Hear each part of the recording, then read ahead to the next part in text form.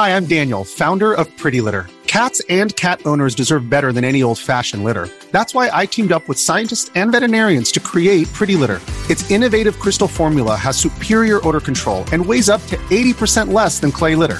Pretty Litter even monitors health by changing colors to help detect early signs of potential illness. It's the world's smartest kitty litter. Go to prettylitter.com and use code SPOTIFY for 20% off your first order and a free cat toy. Terms and conditions apply. See site for details. Hey everybody, the August 2022 Roundup is brought to you by Fun Again Games. And hello, how are you doing? Welcome to September, folks. It's going to be a very, very big month coming up. Completely jam-packed. Something new every day of the week. And if you want to know what's coming, as always, you can hit that eye in the top right corner of the screen to go check out the Coming Soon page. But right now, we're not looking forward. We're looking backward to the month of August, which was also very busy and a banner month for a few reasons. One, Grant Lyon joined the team with Grant's Greatest Games. I really enjoyed the first episode. Can't wait to see his second one, which will be coming up shortly. The Crowd Sorcery Show finally got a logo and seems to be catching steam. People are starting to enjoy it. I'm happy about that. And I figured out a way to keep the Rahdo podcast, the Rahdo Talks Through podcast going. Don't worry, podcast fans. I know you're a bit worried from the last one that might have been the end, but there is more podcast to come. So as always, send your questions to questions@rahdo.com because I'm needing some. I've noticed there haven't been as many questions coming in because people were worried, is the podcast stopped? No. The podcast keeps coming. But you can always find it at podcast.rahdo.com, and I need your questions. Okay, so with that out of the way, what about the games? Well, even though my wife Jen was in England for 2 weeks, I still found time to play 13 games, I think. And, of course, all the contributors have played a bunch of games and put a bunch of stuff on the channel as well. So actually, let's start with them. Let's see what Shay had up his sleeve, and then Kimberly and Ruel made a triumphant comeback, and Ryan and Amy and Maggie, they all had some stuff to cover too. So we'll hit all that stuff, and then we'll get to my countdown of the best games of the month, culminating in the game of the month. Oh man, August had several Game of the Year candidates, I think. So without further ado, let's get going with that, starting with Shay and his 4 games. Shay, tell us all about it.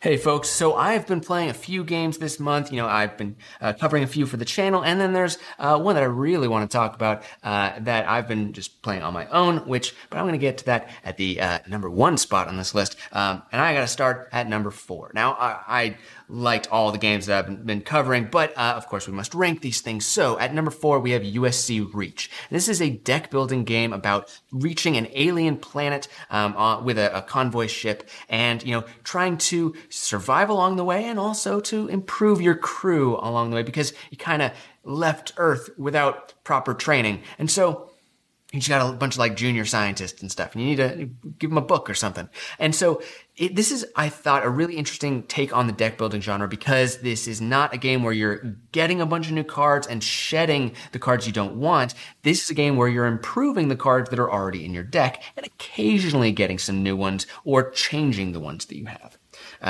So that on its own, I thought was really interesting. Now, the main part of the game is about simultaneously choosing the cards that you draw to go into the different sections like engineering or science or piloting, and using those abilities, the points in each section to complete missions. And if you can complete a mission, then you can get some kind of bonus. There's a lot of different bonuses you can get, but you are all choosing simultaneously, or you're playing your cards simultaneously and secretly, and then revealing.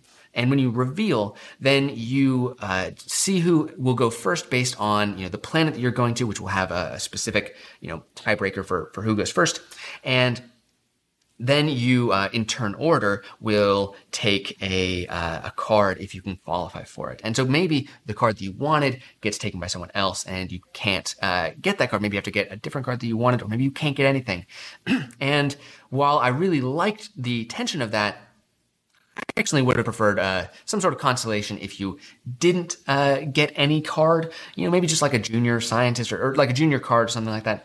Something I thought would have been good. But otherwise, I liked the game a lot. The aesthetics are very, very fun. It's a space theme. I always like space games, but the card art especially has these really kind of like the juniors are like little kids just doing jobs. And then you can always turn cards upside down for their worker benefit, which is like not what they're trained to do, but they can still do it. And then so the card art for that is always them like just kind of messing stuff up or just being really stressed out.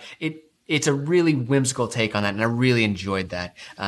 But yeah, I wouldn't have minded some consolation prizes if you can't do what you want. It's a little harsh in that sense, although it doesn't happen that often. I also thought it took up a lot of space on the table, and those are the reasons that it's at the bottom of my list. But the gameplay of it, I really enjoyed. Anyway, that was my number 4. Oh, and I should mention that was a paid preview. Another paid preview is my number 3, Earth Under Siege Flashpoint, and this is a campaign squamish, like you're in Washington. Campaign skirmish game, squad-based skirmish game. You see where I was going there. That is very reminiscent of XCOM, with a stealth through line to it. So if you've played the video game XCOM, right away check out Earth Under Siege Flashpoint, because it has a very similar feel. Alien invasion, you're a government organization trying to fight them off. You've got your squad, each of them has different abilities, and it's a really cool game. But what I liked about it a lot is it is more of a stealth game than a straight up combat shooter. And so you have to make very tactical decisions for how you're going to go about the each mission. And what I really liked about it is there are 2 main things. There, at the beginning of each mission, you choose a strategy. You can go in guns a-blazing. You can try and sneak in without being seen, or you can sort of infiltrate and pretend that pretend that you're one of them potentially, or just sneaking in a different way. And these are specific cards that you choose, which give you abilities and equipment for that mission. So it really changes up each mission to mission. As well as having different enemies that you're fighting, different, obstacles that you have to face, and different objectives as well. So there's a lot of variability in it and a lot of choice involved in that variability.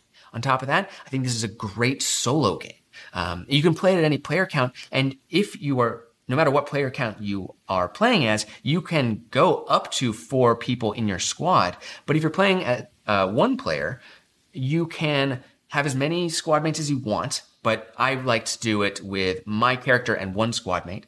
And the difference is you play this game with a hand of cards. The cards will improve your abilities and give you more versatility, but it's annoying to have to control 2 hands of cards. So what they've done is, if you wanted to have a squad member that doesn't do that, they don't have cards at all. Instead, they have a special ability, which is pretty powerful, but a little less versatile. So I thought that was a really great way to handle having multiple units on the board with a lot less overhead in that way. So for those reasons, I really, really liked Earth Under Siege Flashpoint. There's a little bit of complicated AI that you had to work out. I think they're working to smooth it over a little bit, but that was honestly my only complaint. I really dug it. So if you like campaign games, especially stealth-based and alien invasion kind of stories, Earth Under Siege Flashpoint. It's worth checking out.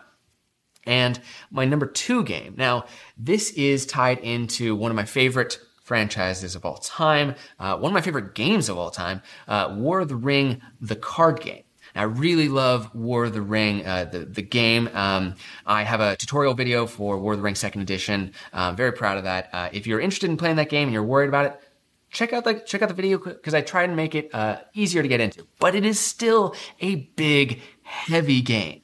So, War of the Ring, the card game, I was really excited about, because it is presenting the same story and a similar feel in a much easier to play, quicker to get to the table, and quicker to play game. Now, mechanically, they're very different. You'd be hard pressed to find a specific rule that exists in both games. But thematically, and in terms of the feeling that you get when you play it, there are a lot of similarities. And I really applaud them for being able to connect them in that way without just recycling mechanics. So this is a completely new game where, and the other big thing is it's generally a 2v2 game. Instead of a 1v1 game. Now, you can play it 1v1. It works great that way. You can also play it 2v1, but the 2v2 game has you splitting up into teams. So there's the Free Peoples and the Shadow teams, but each team has specific factions in their deck of cards. So it's not a random split for the deck of cards. You're not drawing from the same deck. You have specifically if you're the Shadow player, one of them will only have Mordor cards versus the other one will have the other 3 factions. Same for the Free Peoples. And it really represents that struggle, that conflict very well. And there's also that kind of connection of it's difficult to have allies that you can't directly share resources with. So it presents a lot of really strong thematic connection to the source material. I really, really liked it. And the gameplay is great. You have cards that you're doing for just about everything, but in order to play a card, you have to get rid of one of your cards. You put in a cycle deck, which eventually goes back to your draw pile, but it takes a long time to do that. So it's full of these tough decisions, but really, really connects you to the source material, and I really, really enjoyed it. So that was my number 2, War of the Ring, the card game. My number 1, now, this is a game that I've talked about a few times on this channel before. I've covered it a couple times on this channel before. I won't be covering it again, but I want to talk about ISS Vanguard because I have been hired to do the official tutorial video for it, and so I've been playing a lot of it lately, and oh my God, I love this game so much. It is a campaign game that is set in space. It's very vibrant in terms of its presentation, and it is about humanity finding this great secret encoded into our DNA and building a ship to go off into space and try and unravel the mystery that you have been presented with. And it is story-wise really compelling and really brings me in. It's a really interesting game because it's split into 2 sections. There's the planetary exploration. There is also the ship management, and they're completely different games that you're doing, but they are connected. Things you do in one will absolutely affect the other. And it's just such a wonderful experience for me. I've talked about this a lot, and I don't want to say too much about that. I've already said, months back, but it really resonates with me. Now, it's the kind of game where if you don't like dice rolling in games, there's a lot of that. So, it's not going to be for everyone, but even if you don't like that much luck, there's a lot of stuff you can do to mitigate the dice rolls or to choose what you're doing. There's a lot of you send your crew members down to to different planets to explore, to go through, to try and solve issues that come up. You've got a map that gets new cards for each location. I could go on and on and on about this game, but luckily I won't need to, because if you're interested, in just a couple weeks, I'm going to have my official tutorial video up, and you can check it out.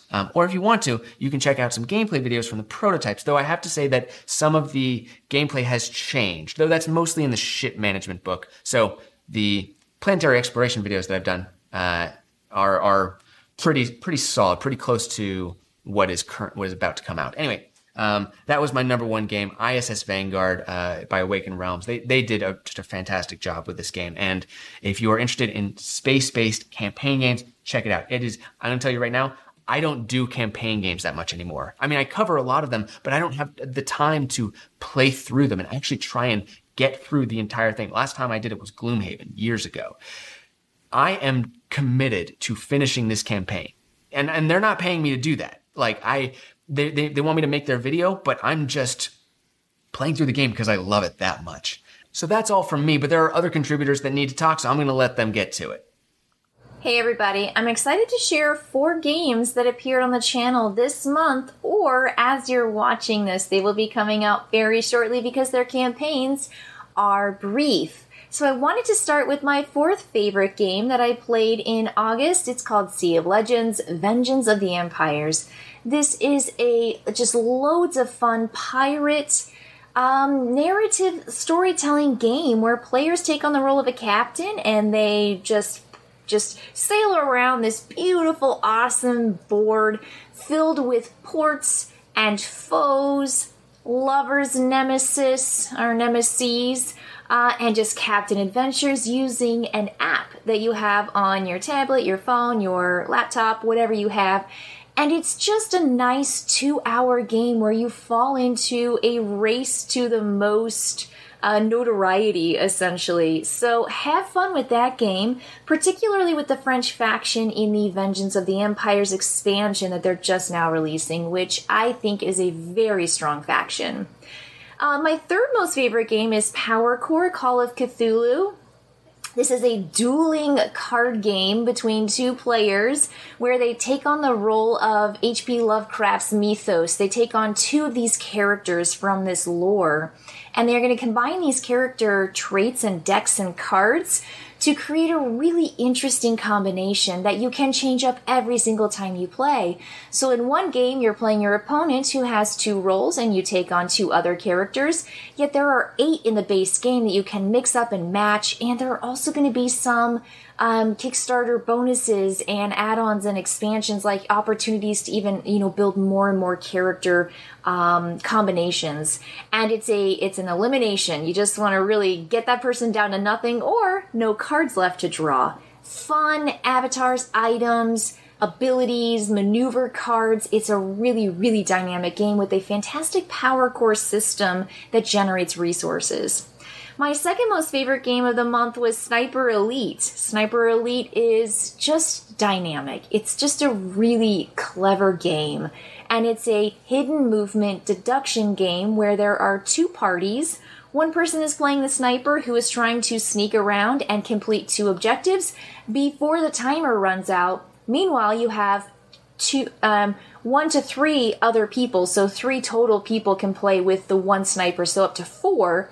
This other group is controlling these German officers who are racing around the map trying to find the sniper, trying to hopefully shoot them twice before the objectives are completed by the sniper. I really like both sides a lot, and I think that the solo is just so interesting. I found that to be captivating and just on the edge of my seat excitement when I played solo. And I like the Eagle's Nest expansion a lot. I think it adds a great bunch of stuff to the base game. So I highly encourage Eagle's Nest expansion. And my favorite game of the month is Kinfire Chronicles Knights Fall. This is an RPG board game where you get to play all of these missions, essentially learning the game as you go, because there's adventuring, and that probably was my favorite aspect of the game. I loved adventuring. I love battling too, because the initiative order for battling is drawn from a bag, and the baddies might do one of 3 things on their turn. You don't know what they're going to do because you have to draw a little chip from a bag, but it might be you and it might be another player at the table. And you have these characters that develop their own unique deck. They have their own strengths and abilities. And then you get to go to town, and town is so much more developed than I think a lot of board games are, so it brings in that RPG feel. It's got amazing artwork. It's a really thoughtful, smart game and system that runs in less than an hour. You get to do an entire scenario in under an hour with just a deck of cards, and you just do the same basic setup with all these really cool maps and places to go. A thoroughly engaging game. I really, really enjoyed it, so that was my number 1 favorite. And thank you again for sticking through. It's about 108 degrees where I live, and so my air conditioning is on full blast. So I hope you stay cool, and I hope you have a great time with these games. Hopefully you'll get your hands on them soon. All right, that's it for me. Back to you. Thank you, Kim, and thanks for going the extra mile in the sweltering heat, especially because I know you had to put that little interstitial that you just recorded after a long day at work, molding impressionable young minds. Kimberly Tolson is an actual professor, folks. And so, really glad to hear. There was a lot of really good coverage from both Shay and Kimberly this month. But that's not all, folks. One of my favorite people in the world, Ruel Gaviola, did a run-through for the channel this month called Robomon. And the interesting thing about this is, if you love Pokemon, and I'm not talking about Pokemon the card game, but if you love the old Nintendo and Game Boy Pokemon video games, where you travel around the world and have adventures, and then occasionally you got to catch them all and have them fight other ones, Pokemon style. That's what Robomon does in a new world that is clearly inspired by Pokemon. But man, this really captures the energy and the feel of the classic video games. And Ruel did an amazing job demonstrating how it brings it all to life with a lot of really cool features to the game. I was really enjoying it all the way through. So thank you for covering that, Ruel. Also, I should have mentioned earlier that in addition to Kimberly's wonderful run-through of Sea of Legends, Vengeance of the Empires, Ryan Crichton of Knights Around a Table did an amazing how to play for the original Sea of Legends. Ryan is, as far as I'm concerned, the best how to play rules video maker in the industry, which is why I love having him on the channel, because the way he encapsulates the rules and gives them with humor that's not overbearing, and it's just, I love it. And, if you're at all interested in Sea of Legends, you've got Kimberly demonstrating the expansion, you've got Ryan teaching you how to play the base game, so it was a very, very good month for Pirate fans. But I'm actually most excited with the contributors because Amy and Maggie of Thinker Themer got, for the first time, 2 games covered in 1 month, and one of them was a monster. Twilight Inscription, also known unofficially as Twilight Imperium, the Roll and Write. They were able to get a copy of it at Gen Con, and much to the chagrin of everybody else, I know Shay was a little jealous, as was Ruel, because Twilight Imperium is their favorite game of all time, and meanwhile, Amy and Maggie were just in the right place at the right time, walking by and said, yeah, I guess I'll pick one of those up. And they took it back down under, and then they did an epic run through, their longest one they've done for the channel yet, that just goes into so much detail and really demystifies what this this absolutely over the top, the longest roll and write, the biggest roll and write there is. Amy and Maggie broke it all down for you and did a really great, thorough final thoughts as well for people who are interested in the latest hotness from Fantasy Flight Games, Twilight Inscription. But then they weren't done, folks, because they also did what I think is probably the greatest run-through has ever appeared on my channel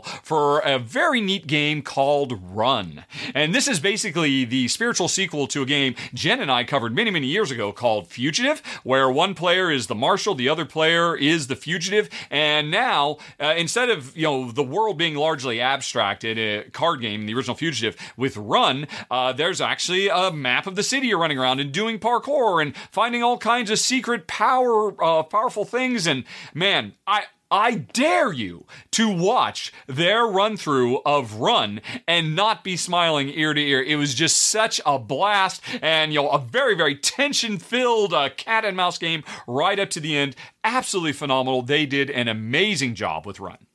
Okay, folks, but that was the content from the contributors. Plus, of course, Grant's Greatest Games, which I absolutely adore, and another episode is going to be coming soon. But what did I get up to? Well, like I said, did I say 13 earlier? I'm looking at my numbers. No, I think I'm going to be talking about 15 games today, amazingly. And in fact, I could have been talking about 16, but I am not doing a roundup summary for Stars of Ikarios yet, because I played it a lot as a solo game while my wife was away for 2 weeks in England. I put over 10 hours into this game, and I loved it. I mean, just based on its solo play, it would probably be my number 1 game of the month. But now that Jen's back, I desperately want to play it multiplayer with her, and I haven't had a chance to do it yet. So I'm just teasing you right now, folks. In the September roundup, I will be talking about both the solo and the multiplayer experience of this game that promises X-Wing, the miniatures battle game, meets Gloomhaven, meets Battlestar Galactica, the TV show. It's really, really cool. You can watch my run-through and my final thoughts to hear what I think of it so far as a solo game, but I will be playing it more in the month to come, and I'm very excited to get it in front of Jen and see what she thinks. So, with that out of the way, let's talk about games I am ready to rank, starting with my lowest rank, number 15, and climbing all the way up to the number 1 game of the month. So, what do we start out with? We start out with number 15, Gloomhaven, the digital app, which, because Jen was gone for a while, I actually played a few hours of this with some friends online. I was talking through them through Discord and then playing the video game version because I've wanted to try it for quite a while because it's developed by a bunch of friends of mine, ex-Lionhead developers from back when I worked on Fable 2 as the game director. Anyway, though, I love Gloomhaven. It's in my top 5 games of all time, and I've got to say this is an amazing digital implementation. It works so well, but playing it confirms for me what I'd always suspected. I still want physical things. I found myself, as much as I was really enjoying the company I was with, everybody I was playing with, hey, Selma and Stacy and everybody else, Connie, and your friend whose name I don't remember, the guy, sorry, but I enjoyed hanging out with them, but I felt so detached from the game. And, normally when Jen and I play Gloomhaven, I mean, there's so much to keep track of, monitoring all the cards and all of that for all the bad guys and figuring out what their AI is going to do. With the game doing it all for me, it really felt more like a video game. And it was good. It was smooth. It played much quicker than normal, but I miss that tactile feeling. I miss that connection with the monsters I'm fighting. So Gloomhaven Digital is a brilliant implementation, although what the heck is up with the lack of undos? The number of times we had some kind of bug and we just need to undo because this is a bug. I should be able to do this. Or because somebody made a mistake and you're like, oh, well, you can undo an entire round, but not an individual action. That kind of brings it down for him a little bit. But really, in spite of that, really well implemented, gorgeous, really moody and atmospheric, number 15, Gloomhaven, the digital app. But now let's talk about actual board games, which is what you want to hear about, right, folks? Number 14 on my list is Glory Islands, which is a very, very cool game. Very, essentially, it's a pirates trying to dig up buried treasure and, claim islands and all of that. But really, at its heart, it's a fairly abstract game. The gameplay is very sharp. What you do every round is you have a hand of cards. They're all numbered 1 to 5. Everybody simultaneously reveals a card. And the higher, I forget. I think it's the higher the value, the faster you go. Either the higher the value, the faster you go, or the lower the value, the faster you go. So it's an initiative system, much like Gloomhaven Initiative. But there are some definite interesting twists. Because if I play a 4, that determines what my turn order is going to be relative to everybody else. In a 2-player game, there's a dummy player that works really nice and really smooth. But that also determines how far I'm going to be able to move my ship around the board. And also where I'm going to be able to place my pirate on the islands when it gets where it's going. So these are effectively multi-use cards because every card I play, I care about going first or last because maybe I want you to go before me because you will actually create an opportunity for me by clearing out an island so I can move in. Because there's a lot of stuff we're doing. We're doing set collection for treasure. We're doing kind of area majorities for filling up these islands and then they empty out and then they can start be filled up again. We're also racing because if you go for a bigger, heavier move, if you go for a 4 or a 5, the bigger the move you make, the more exhausted you become. There's a victory point track, but then there's kind of an effort track. And the more you exert effort, the faster you travel on that effort track. And that means every time you move up that effort track, you're losing points at the end of the game. So it's interesting. You're kind of incentivized to not do very much, to go slow, to take it easy, so you'll get more points by expending less effort. But if you expend that effort, you'll be able to make bigger jumps and have more control over what you're going to do.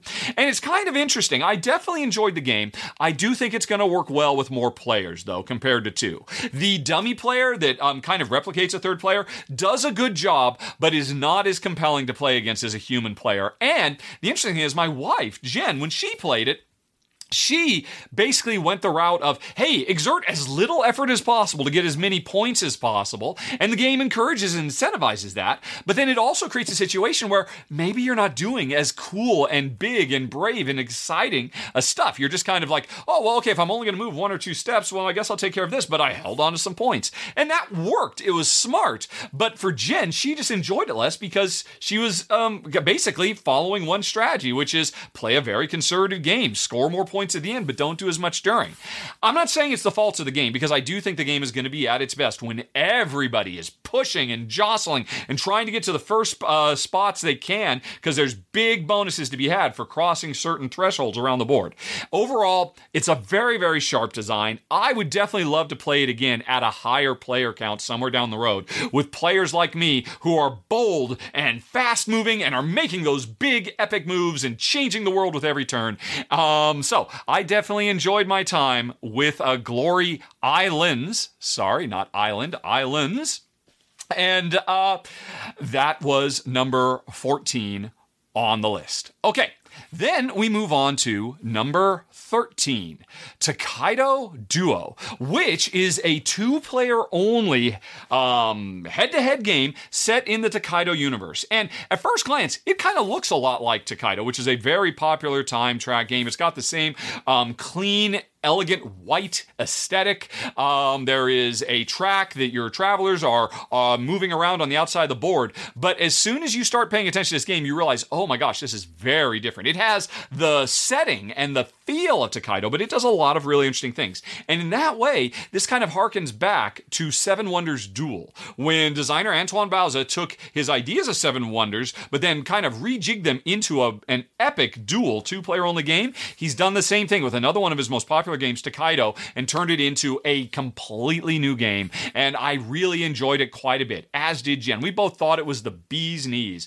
And wonderful and absolutely fantastic gateway game that I would always be happy to use to bring new people into the hobby. I think it is a better gateway game than Tokaido is. I think it is a better game than Tokaido. However, it is still a very light gateway, family-friendly game. And so it's a little bit too light for me and Jen. In spite of the fact that there's lots of really clever things, how you're controlling 3 characters at once, the pilgrim, the merchant, and the artist, and they're all almost like playing different games on the same board. And you're always having to make tough choices about which ones, but still, as brilliant as it is, and I think this is going to do such a wonderful... In the same way, Seven Wonders Duel really opened up Seven Wonders to more people, and created an amazing 2-player experience. So does Tokaido Duo. And so if you're looking for a family-friendly, lightweight 2-player game that plays smooth and fast and elegant and smart, it's definitely something to check out. If you're looking for heavier fare, it might be a little on the light side, which is why it comes in at number 13. Alrighty, then we've got number 12, and that is going to be San Francisco, which is the latest design from Dr. Reiner Knizia, the Doctor of Design. And like always, Knizia does new and interesting things with incredibly simple and elegant gameplay mechanisms. Here we are trying to develop our own district within San Francisco by drafting cards that represent residences, commercial properties, business properties, waterfront, parkland, and all of that. And the interesting thing is, on your turn, it's super simple. You're either going to draw a card and put it in one of 3 drafting silos or buckets or columns, I guess, or your entire turn will be grabbing all the cards out of one of those columns and then installing them on your board with some pretty harsh restrictions. You always have to play from left to right. You can't. It's very, very challenging because you ultimately want to get the right cards adjacent to the correct other cards so you can make skyscrapers and extend the cable card network and all kinds of stuff. But the problem is, every time on my turn I choose to just draw a card, I got to put it in one of 3 silos.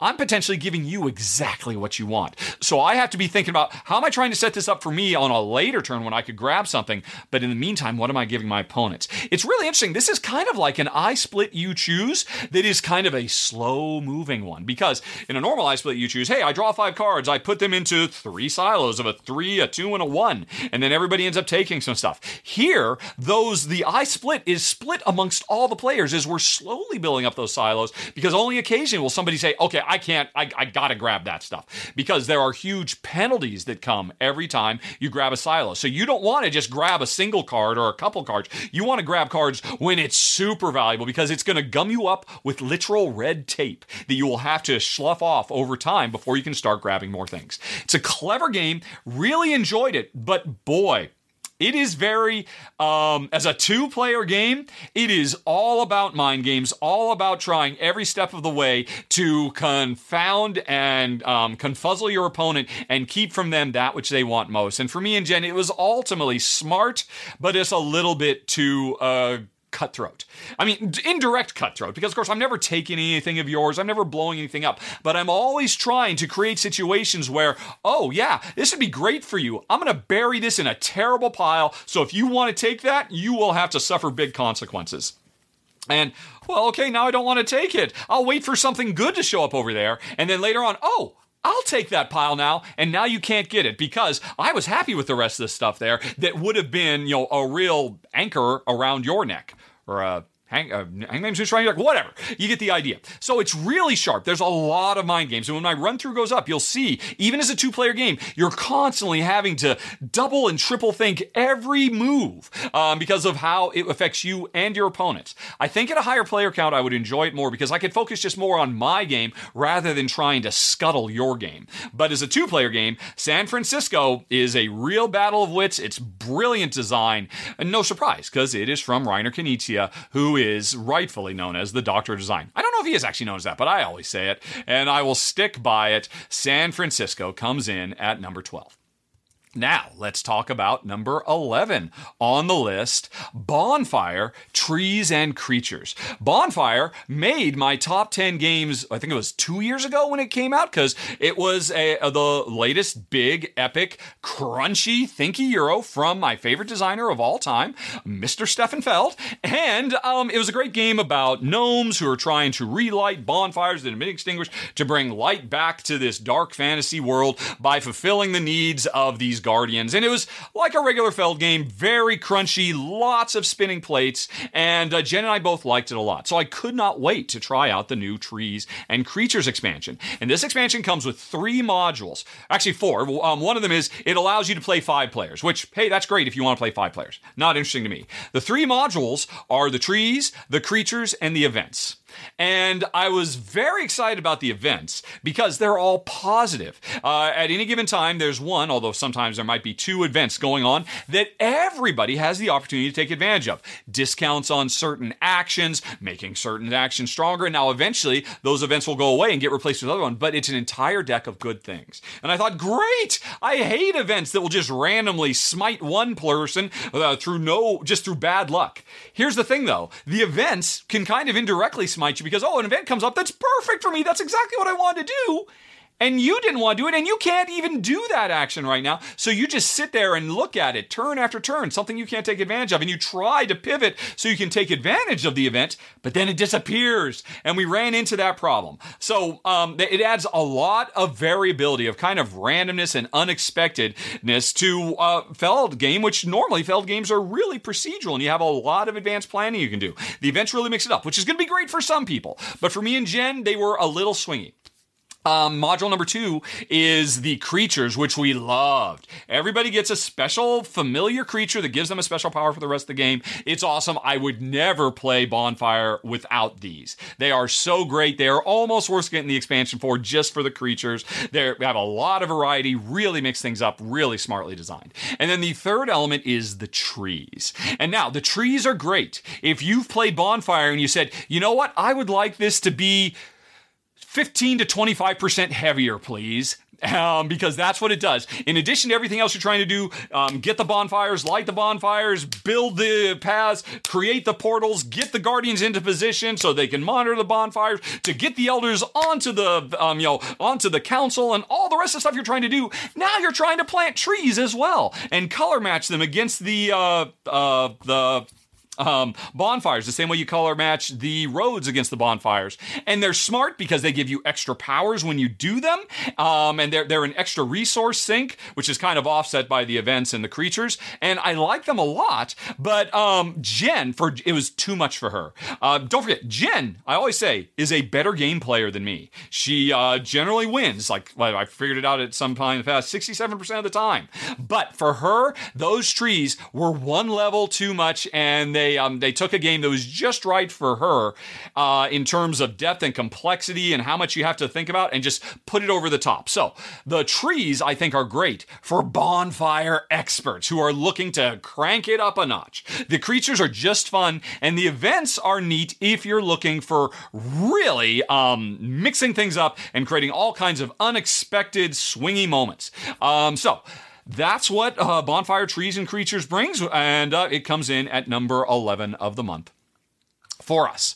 Okay, moving right along, talking about number 10, a couple more expansions to talk about, because this month I got to play with the new Spider-Ham and Spider hero expansions for Marvel Champions. I like them both quite a bit. I have to admit, I mean, I remember Spider-Ham from my childhood. I know these are both out now because Into the Spider-Verse was such a huge hit as a movie. And of course, it took them a year or 2 years to develop them and get them all balanced and tweaked and all of that. So they're a little late to the party. And I mean, I really love Spider-Ham because it brings legitimate, literal cartoon comedic sensibilities into the game. Because you've got special powers like getting, pounded flat like a pancake and then slipping through things, or earning toon powers.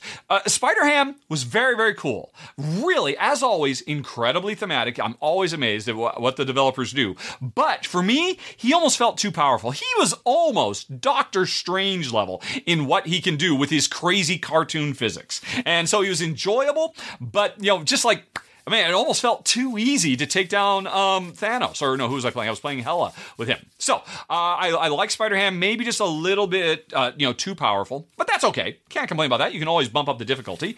Spider, or SP//DR, is a very, very cool. We have a new character who is a scientist who rides around in a mech suit. But unlike Ironheart and Iron Man, Spider and Penny Parker does it completely differently because this character is 2 different hero cards at once. One card for the pilot that can be flipped independently of the other card for the mech suit. And that's really cool. The interplay between these characters. Now, as a general rule, when you flip one and when you go from, day-to-day mode into pilot mode, that will flip your mech suit from, repair and analysis mode into fight mode. But they are still kind of independent of each other. And it's really brilliant. But what's really interesting about Spider is you, as a given time, only have like a hand size of 4 or even 3, if I recall correctly, which may sound impossible. And yet, the longer you play Spider, the thing is, as you get your assets into play, they're all multi-use. You can use them for whatever their power is, or you can tap them for more resources to play more cards. So even though you only have 3 cards in your hand, hey, that's no problem. I can get these cards played anyway because I'll just tap a lot of my resources. And by the time I was halfway through my first game with Spider, I had 14 assets and allies and upgrades and everything, and it was just insane. It was too much. I think for really advanced hardcore Marvel Champions players, Spider might be one of their favorites because it just gives you so much power and control. But for me, it got so far away from the original clean elegance that drew me into Marvel Champions that, I enjoyed it, but certainly not my favorite character at all. So, Marvel Champions, Spider-Ham and Spider come in collectively at number 10 on the list. Then we move on to number 9. This episode is brought to you by Reese's Peanut Butter Cups. In breaking news, leading scientists worldwide are conducting experiments to determine if Reese's Peanut Butter Cups are the perfect combination of peanut butter and chocolate. However, it appears the study was inconclusive, as the scientists couldn't help but eat all the Reese's. Because when you want something sweet, you can't do better than Reese's. Find Reese's now at a store near you. Trailblazers, which is a new game from designer Ryan Courtney, who's best known for Pipeline, although Curious Cargo was also a pretty well-received game. And what he's really known for is these tile-laying games where you create big, crazy spaghetti networks of originally oil pipes and later on conveyor belts. Now you're making tangled spaghetti tile-laying or card-laying in this game layouts of nature trails, hiking trails, biking trails, and streams for your kayaking. And you're doing it to try to fill the needs of a biker, a kayaker, and a hiker. And it's really sharp. Both Jen and I were really impressed by it. It's a ton of game in a very, very tiny package. In fact, if you go watch my run-through, we actually played this while we were on the road on an RV table. Because there's a big game in such a tiny package, really fun and crunchy and puzzly, a very, very satisfying thing with a lot of different modes for how you can play. You can play with and without animals. You can play with and without the actual characters on the board. You can play with public objectives that everybody races after. And no matter how you play, it's a very, very sharp game where as a high level, it's very push your luck because you know what you need to get done. And you're always drafting cards. Hey, I'm going to take these cards from my hand and give the rest to my neighbor and take some more. And do I risk it? Do I make this path even longer so that it can be worth more points, hoping I'll be able to get it back to base camp before the game is up? And you can gamble big in this game, and it can blow up big in your face. But it is definitely a fun, challenging puzzle. I mean, this is the ultimate Ryan Courtney game, because in his other games, he had all this, route building and, laying things on top of each other and underneath each other and all of that. But there was always complications with all this other stuff. Here, it's just pure tile laying, card stacking, route building brilliance. And it comes in at number 9 for the month. Trailblazers. Okay, then we move on to number 8. Fife, which is a brand new game. I'm not sure if it's out yet. It'll be out soon from Pegasus, if I recall correctly. And I think a relatively new designer, Borsch. I hadn't seen his work before. But I had checked this game out because I knew my wife... I'm not a big fan of abstract games, but my wife tends to love them. She loves theme too, but she loves when she can just think about the puzzle. And oh my gosh, this game does such an amazing job of letting you think about the puzzle. It essentially, we are digging up, finding treasures on a beach, but not really. It's just every turn, we've got 2 tiles. One of those tiles we must put somewhere in a 5x5 grid, and the game is over once the 5x5 grid is filled in. The trick is, whenever we put a tile into a row or a column that has not previously been flagged, we have to flag that row or column as saying, hey, I've got 15 different surfboards that I can put down. One of those surfboards I now have to put on that row or column to say, this is how that row or column will score at the end of the game. For having a full house of colors or symbols or numbers, or having, all unique things, or having straights, going from 1 to 5, or going through a series of colors. Each tile has a unique color, a unique number, and a unique symbol. And man, this game is crackerjack smart.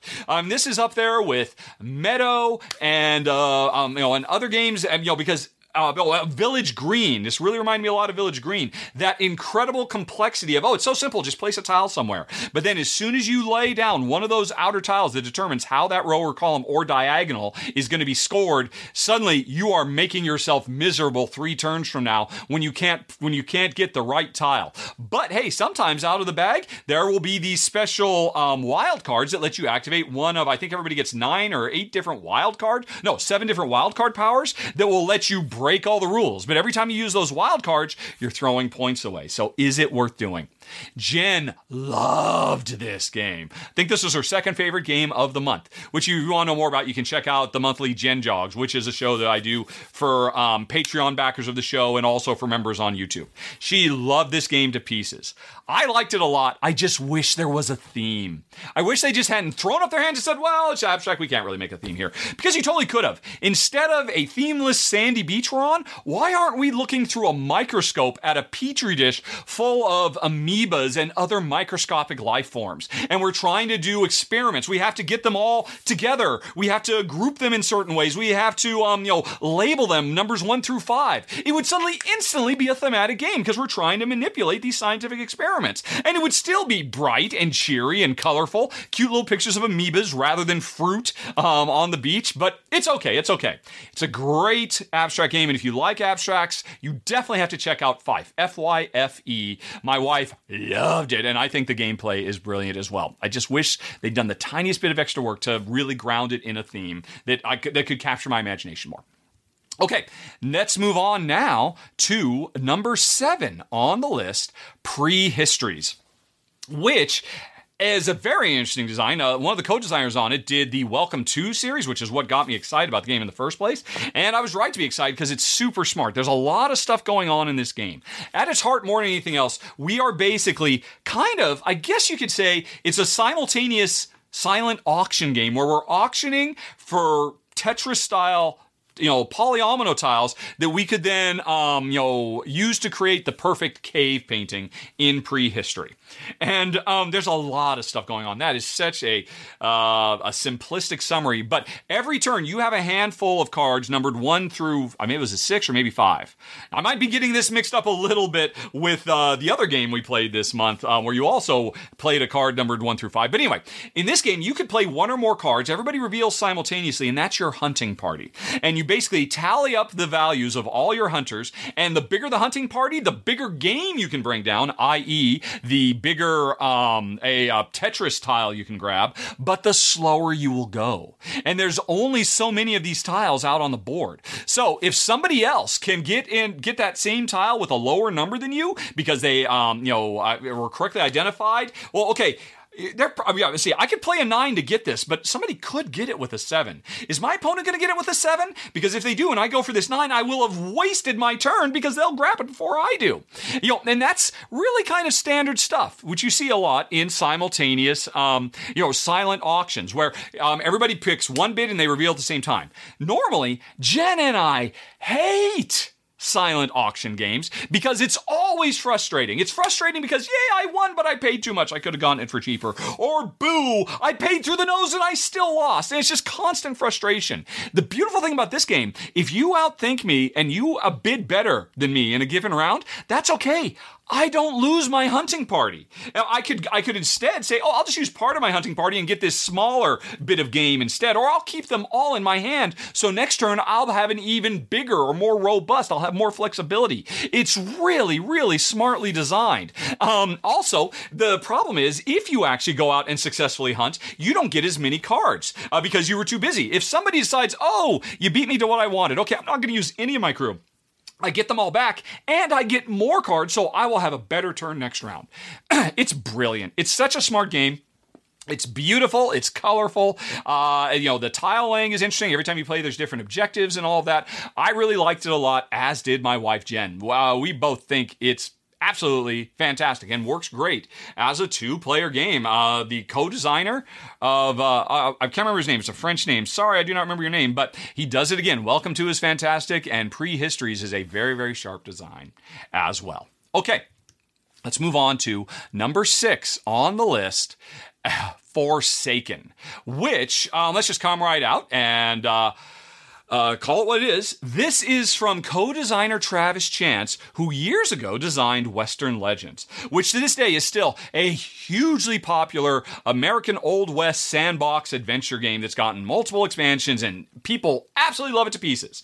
And so Travis is revisiting the ideas that he, really knocked out of the park with his previous work, but now he's taking them to space because we are, for lack of a better term, really, what I said in my run-through, which I think will be going live very, very soon when the game launches on Kickstarter, is if you like the Disney Plus TV show The Mandalorian, you want to check this game out because this is literally Mandalorian, the sandbox board game. It has all the same feels as, George Lucas-esque spaghetti westerns in space, with, bounty hunting and cantinas and, big epic sweeping stories and all of that, all kinds of far-flung aliens and really neat, concepts.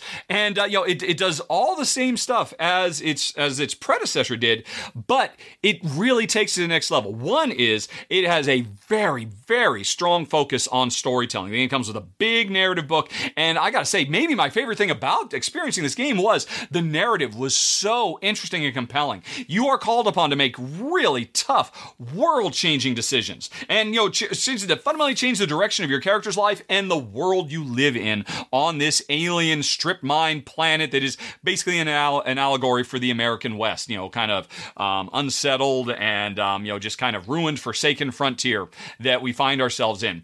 Really interesting storytelling, and also like Western Legends, on your turn you get 3 actions, and every turn you have so many levers you can pull, so many tricks you can do that you are always feeling like you're getting big, satisfying things done. It's very rare that you have I didn't really get anything done this turn. You're always achieving things, and it just feels so good and satisfying. So much so that my wife and I really liked it. And honestly, I went into a little nervous because at the end of the day, Western Legends I thought was really well designed, but not for us. We enjoy Forsaken so much more. In part because the conflict resolution is not just simply rolling dice or like in Western Legends, doing like the little card stuff. Here, it's a dice tower where kind of borrowing the ideas from. I talked about this in last month's roundup.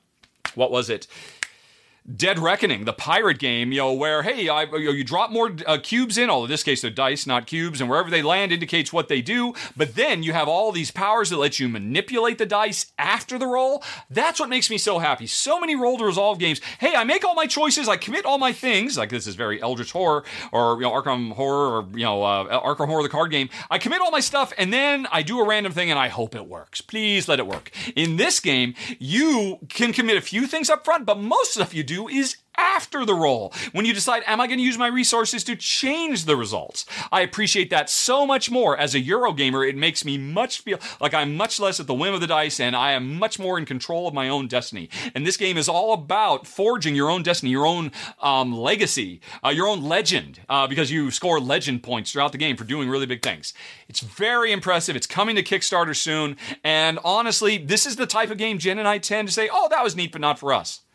This one was kind of for us, and Jen hates The Mandalorian. And imagine if you love The Mandalorian, if you love big, epic, Western in space, you got to check out number 6 on the list, Forsaken.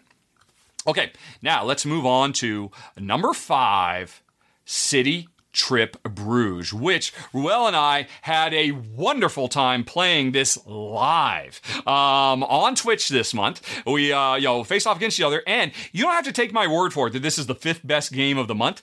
You can play along with us, because if you go check out the run through for City Trip Bruges, in the show notes, there's a link that will take you to a page where you can download and print out your own sheet and see if you can beat Ruel's and my score. Spoiler alert, a lot of people have already posted in the comments that they've beaten our score pretty handily, but still, we had a great time playing it. What is it? It's a game where you are taking on the role of a tour guide trying to figure out the perfect trip through the city of Bruges, hitting all the big highlights, trying to fulfill the objectives that your tour group wants to see. And it has a really smart selection system where every round 2 cards come out.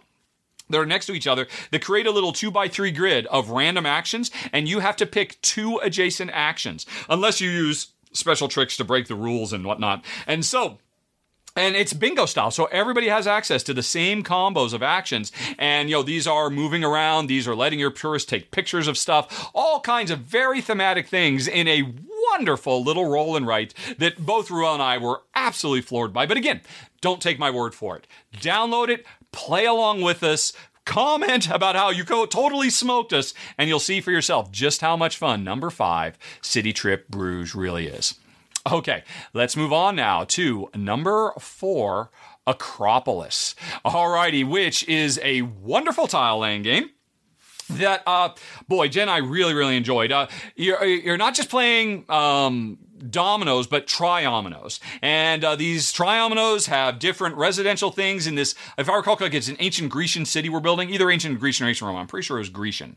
Acropolis, that sounds Grecian, right? That could be wrong. Anyway, regardless. And an antiquity era city we're building. Every round you're going to grab one of these triominoes from the queue. Although if you want to get ones that are further back on the queue, you got to pay resources to get them. And then once you run out of those stone resources, you're miserable because you don't have any choice over what tile you're going to get until you can earn some more. But then you take these tiles and you try to figure out how to expand your city as best you can. Expanding outwards and upwards. Laying tiles on top of tiles. Because when they go to the second level, they double in their effect, whether it's points or abilities or whatever. If you can actually build up to a 3rd level, they're even better.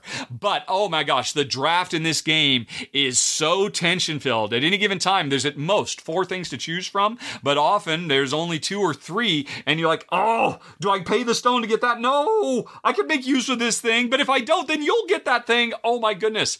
It's brilliant. Hey, it's our number 4 of the month. Of course it's really sharp. Watch my run through to see why. This is totally a keeper. Jen and I both fell hard in love with this. It gives me a real Tuluva vibe, a classic older tile laying game, but this one isn't cutthroat like that. It's very live and let live, except for the draft, which can be a little bit, oh, you sunk my battleship from time to time, but in the best way. Jen and I were blown away by number 4, Acropolis.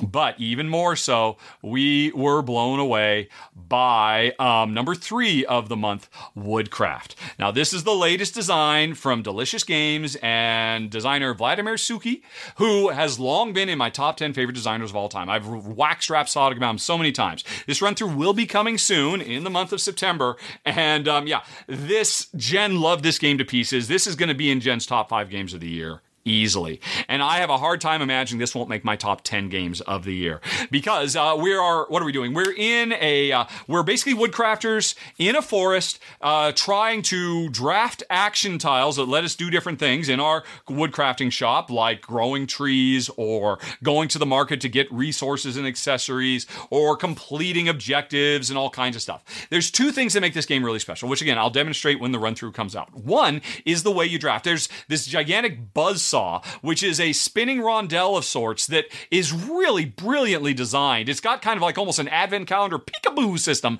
that the longer certain tiles get ignored because nobody wants them, the more powerful they get until eventually somebody takes them. And there are other tiles that if you take the same tiles very quickly and they're less powerful, that's what actually speeds up the overall valuation of the long-term tiles. It's so smart. It's Vladimir Suki at his best. Taking the ideas he brought us in Product Regni, but really taking it to the next level. But what I love is he actually had a co-designer on this one, and his co-designer originally brought the game to him. I read the designer diary, because the other half that's so brilliant about the game is the materials you work with. We're woodworkers. Those are represented by colored dice, numbered 1 through 6. And one of the things you can do is if I have like a number 4 yellow die, that means a level 4 yellow wood, I can use a saw blade and saw that into a 3 and a 1 or a 2 and a 2. Or I could glue wood scrap on it to turn it into a 5. Then I can saw it into a 4 and a 1 or whatever it might be. And then I could plant that number 1 in a pot so it will start growing to give me more wood while I use the other half to actually complete a job I need. This game is combo-tastic in the best way. It has a fantastic solo mode as well. And yeah, both Jen and I were absolutely floored by it. Again, spoiler alert, folks, I don't see how this doesn't make my top 10 games of the year. But if that's the case for Woodcraft, my number 3, it's probably the case for my number 2 game of the month as well, which is known as Come Together. And now this game is so brilliant. It is one where we are trying to put on the best Woodstock-esque music festival possible in the summer of love. And actually, we're going to play over 3 days, 3 rounds. It's a worker placement game where we send out our volunteers to recruit to build the best stage for our acts, to recruit acts to come and perform, to build camps for the attendees, and to attract the attendees. But the trick is, every time you send one of your workers to one of the zones to do whatever it is you want, you get a little benefit, but you don't get the big benefit until later. Not until somebody spends an entire turn activating a given zone do all the workers belonging to all players in that zone actually do what they were sent out to do. And then suddenly you have this big, huge smorgasbord of stuff that just comes rushing in. And so it's a brilliant game, especially because the more players who are in a zone when it gets activated, that also triggers incidental bonuses like getting lots of attention from the national media and the local media, and moving your way up TV, magazine, and newspaper tracks. And that is really important too, because there's all kinds of bonuses you can unlock in a very Gone Shown-esque clever kind of way where, boom, I got that thing, which gave me that thing, which gave me that thing, and it's brilliant. It's incredibly thematic. Certainly one of the most thematically grounded Euros in recent years. Everything makes sense. It's also full of really fun little gags on the cards that represent all the bands. They're references to actual bands from the 60s and 70s, but they're also references to other board games too. So the game has a wonderful sense of humor, a great sense of whimsy, but really interesting, crunchy worker placement gameplay that's unlike any other worker placement game that's ever come before. And the positive interaction between players is just wonderful, which makes it number 2 of the month, Come Together. And yet, folks, there's a game even better, and that's my number 1 of the month, Revive. Oh boy. This game is set 5,000 years in the future. It is a competitive game where we are different factions trying our best to rebuild humanity. But the beautiful thing is, if there is a theme, not a setting, which is what we normally think of theme in board games, but an actual message to this game. What is the underlying game? What is it trying to say? This game is all about peaceful coexistence, because it's 5,000 years in the future. Nobody remembers exactly why mankind fell. Everybody has different theories, but everybody knows we cannot repeat our mistakes of the past. And so while we are competing to try our best to thrive in this new world as the ice thaws and we come out from underground and start building up a new civilization, we are never really doing it in any kind of a cutthroat way. gameplay. In fact, so much of this game is about peaceful coexistence and taking advantage of opportunities that other players create for you. Now, at its heart, this is what I love. It's a multi-use card game. You have a handful of cards and you can play them for the action on the top of the card or the bottom of the card. And you put them into slots. And you can upgrade those slots, so those slots will give combo bonuses when you put certain types of cards in those slots. But once you put a card in a slot, it's tied up. The brilliant thing, though, is that after I put out a couple of cards and I've done some really cool things with them, you're looking over there and you're saying, that's a really nice worker you did there. You know what? How about I flip this little switch and copy the power of one of your cards and get all those resources too? And you might think, well, that's not very nice, but it is. Because what happens is, what you're doing is, I take that card then, I remove it from that slot, and I put it in my discard pile, which means I will get that worker that I love back faster thanks to you. And you've opened up a slot so I can put more workers to work because I was starting to get jammed up. So throughout this game, woven throughout this game, it's constantly a situation of, oh, you've gone exploring to the west and that's a really cool thing that I could use, so I'm going to go exploring with you and whatnot. But the interplay between players is absolutely fantastic. The combo nature of the gameplay, there are 3 different engines you are developing at the same time that you are exploring and basically reclaiming the land above. There are tech trees with unique player powers that everybody has, and all of it driven by one of the best multi-use card systems I've ever seen. So smart. It's my number 1 game of the month, Revive. And wow, folks, that was a lot. And now, as has become the custom, it is time for me to say thanks to everybody that helps keep Rahdo running. Thanks to all the contributors, Amy and Maggie, Ryan, Ruel, Shay, Kimberly, and now Grant Lyons too. Welcome aboard, Grant. Oh, and hey, you know what? Thanks so much to Paulo as well, who keeps all of us honest with all of his goof checks. Don't always remember, but Paulo, you are always near and dear to my heart, even if you drive me crazy by keeping me honest. Also, of course, thanks to the sponsor of the show, Fun Again Games. As always, very much appreciated your support, but most importantly of all, thanks so much to all of these people right here that are flying by at 1,000,000 miles an hour. These are all the folks who back the show on Patreon or subscribe on Twitch or are members on YouTube and help keep me and Jen in a situation where we can keep bringing you all this gaming goodness. And as always, I want to give out a special thanks to the very, very high-level backers, starting with Adrian Dong, Aistas Simulanus, oh man, your name is so hard, Aistas, Ben, Blake Wilson, Chris Arnold, Chris Steele, CK Mom, Cobra Misfit, Dan Halligan, Dave Salvatore, Davey Davis, Denmawa 2030 CE, still need to know what are we counting down to, Den, Dennis Inti, Dr. Fu, Eric Z, Hans Peter Bach, Heather Rudarian, Jay Huber, Jeff Glazen, Jeff Hoffman, Jerry Reese, Jimmy Schroeder Hansen, Cameron Zafar, Catalin Albert, Lex, Lisa Needs Braces, Marilyn, Marlon Cruz, Martin Griffin, Mike Bloom, Mom Gamer, Nicola Taylor, Paul Martinez, Selma Lee, Sharon Laubach, Spielenport in Amsterfort, Stacy Lee, Steve Ercolini, Tom Cohen, and Victory BHG. Thank you, one and all of the rest of you, and everybody watching. Have a nice day. Talk to you later. So long. Bye-bye. You can click on any of those things. Really. Okay. Mm-hmm.